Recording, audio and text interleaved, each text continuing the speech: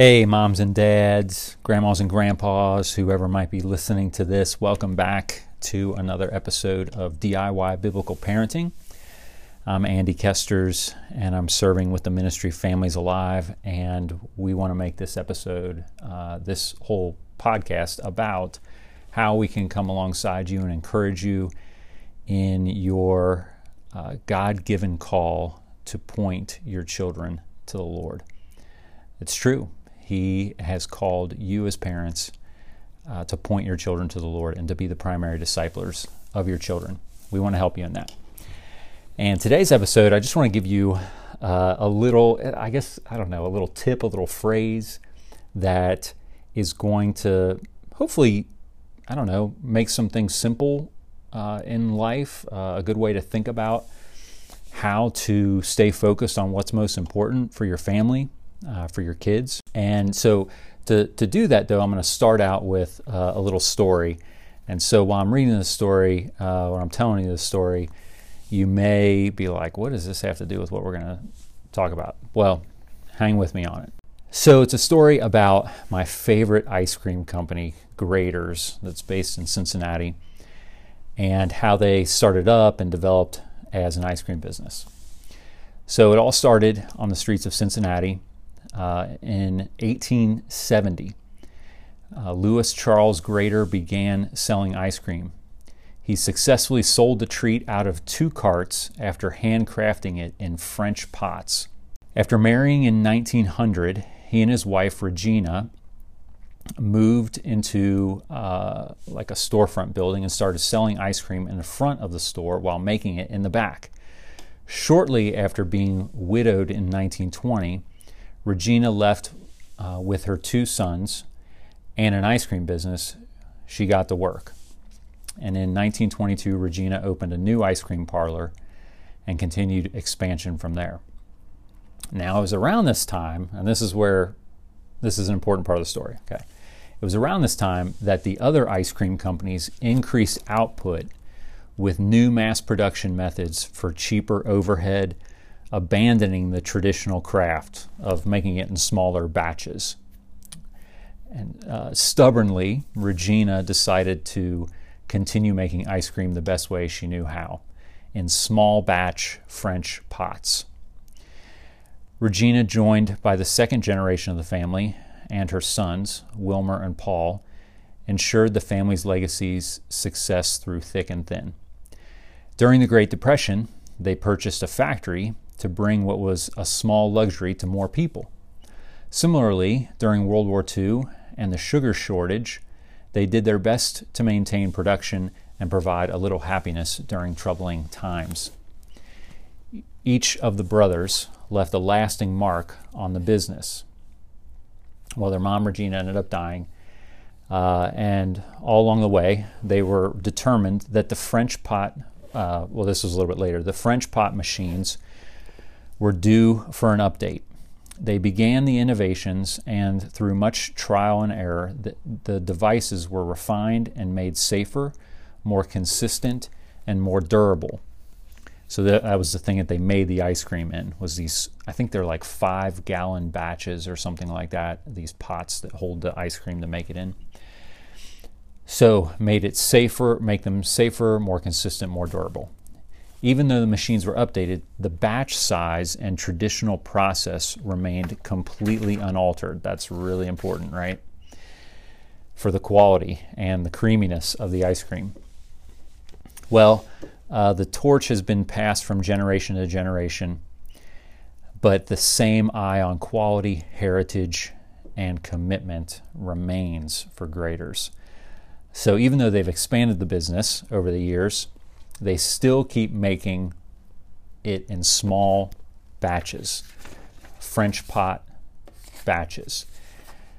So they stayed with the original thing that made the ice cream the best quality and the creamiest it could be, while other ice cream companies went in different directions. So why do I tell you that? Well, in our lives as parents, as we lead our children, as we lead even our marriages, our families, we can lose sight of quality of the things it takes to make an enduring, stable foundation in our lives. And we go after quantity. We go after expediency. We go after the quick thing that we think is going to bring quick spiritual fruit, maybe even. And while something might not necessarily be bad that we try to do, we replace maybe the smaller but more profound, more enduring thing. We replace that with the more expedient thing. Well, let's keep talking about that a little bit. Because really, like the Graeter's ice cream story, it comes down to the fact that because of the small batches, right, it remains delicious and creamy. And if you try Graeter's ice cream, it's some of the creamiest ice cream you'll ever have.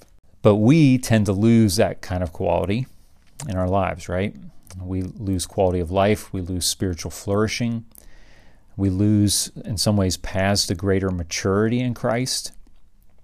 And so I want to encourage you to small batch living in a way. So think about that. I want to encourage you to small batch living.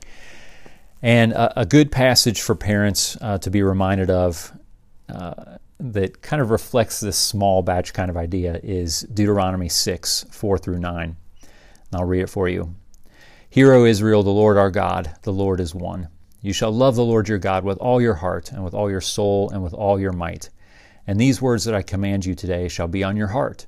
You shall teach them diligently to your children, and shall talk of them when you sit in your house, when you walk by the way, and when you lie down, and when you rise. You shall bind them as a sign on your hand, and they shall be as frontlets between your eyes. You shall write them on the doorposts of your house and on your gates. So just look at the picture that paints of the everyday life of a family and the parents pointing their kids to the Lord. You see just a picture of, okay, they're supposed to be talking to their kids about the Lord. You shall love the Lord your God with all your heart, soul, mind, and all your strength. And that can mean a whole lot of different things of ways that you would talk to your kids about the Lord, right? About loving the Lord. But look at those pictures, right? Sitting in your house, when you're just sitting at home. When you're on a walk together, when you walk by the way, or it could be for us, right? A drive together. Before you go to bed, as you're ending the day, and when you start the day, at the beginning of the day, when you rise. Just really simple things of talking about the Lord with our kids, asking them questions about the Lord, in just the simple things of life. So what can this look like for your family? Well, what would be some small batch kind of ideas to make sure that we're capturing quality and good spiritual soil in our lives as a family? Well, I think spending individual time with your kids. So you may have multiple children, and sometimes we're just doing everything as a family. And not that that's bad, but sometimes it's good to just take one kid away and just get individual time with that kid. Just go on a date with them, right? We have family dates in our house. We go through seasons where we're not doing them as well as others, but we try to keep coming back to them, and just one parent with one kid. And those are good because you get to look that kid in the face and just get to talk to them. Because when there's multiple kids in the house, it's hard to do that. But really that idea of looking your children in the face, getting a chance to just be still with them, to look in their eyes, to talk to them. Many families, and it's so easy to fall into this trap, and I start to feel this sometimes, like this angst in me. I'm like, man, I have not been able to look my kids in the face and to just sit down with them and have time with them to talk to them about how they're feeling about things, and to tell them about how the Lord's at work in my life, and ask them how they see God at work in their lives, asking them how they are, talking to them about the things that they want to talk about. You know, getting to share every detail of something that they're really excited about.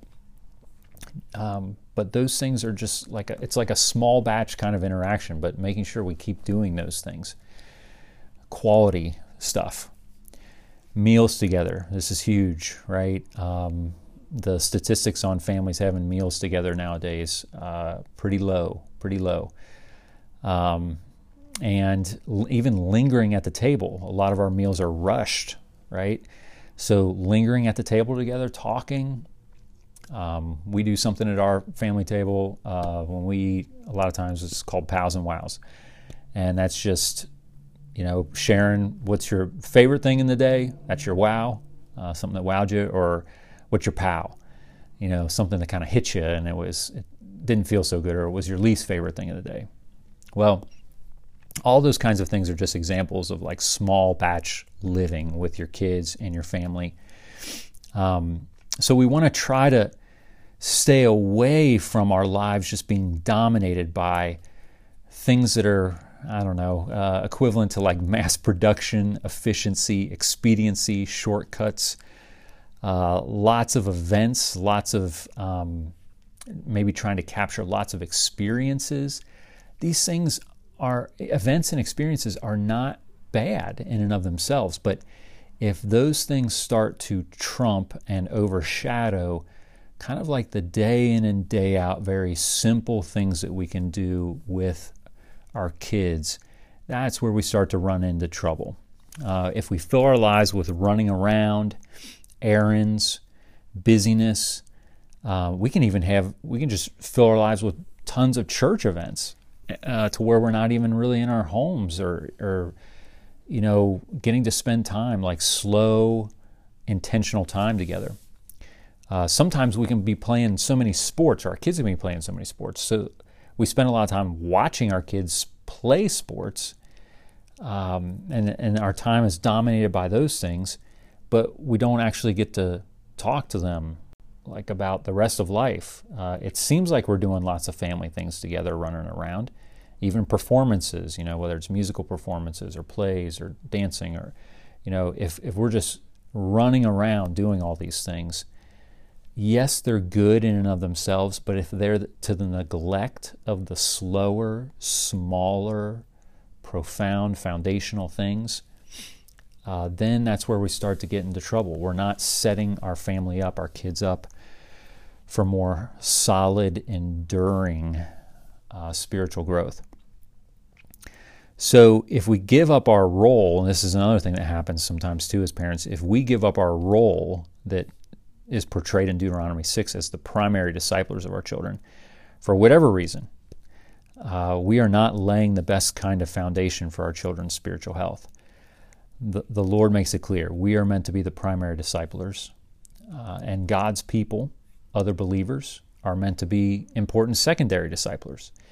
But if we hand over the discipleship of our children to even the church, like a youth group or a Sunday school or whatever, and we expect that that is going to be the main mode by which they're going to grow in Christ, but we're not pointing our kids to the Lord ourselves, we're not creating these kind of small batch, day in and day out, ebb and flow of life kind of interactions with our kids, then they're going to be missing a huge part of what it means for them to grow in Christ. So remember the kinds of things that God's Word says will bring the greatest spiritual growth for us. We just have to keep coming back to these things. Day in and day out, over the long haul, abiding in Christ. Just think about the things. I mean, it's really regularly worshiping the Lord with His people. The Scriptures are clear about that. Reading and meditating on God's Word.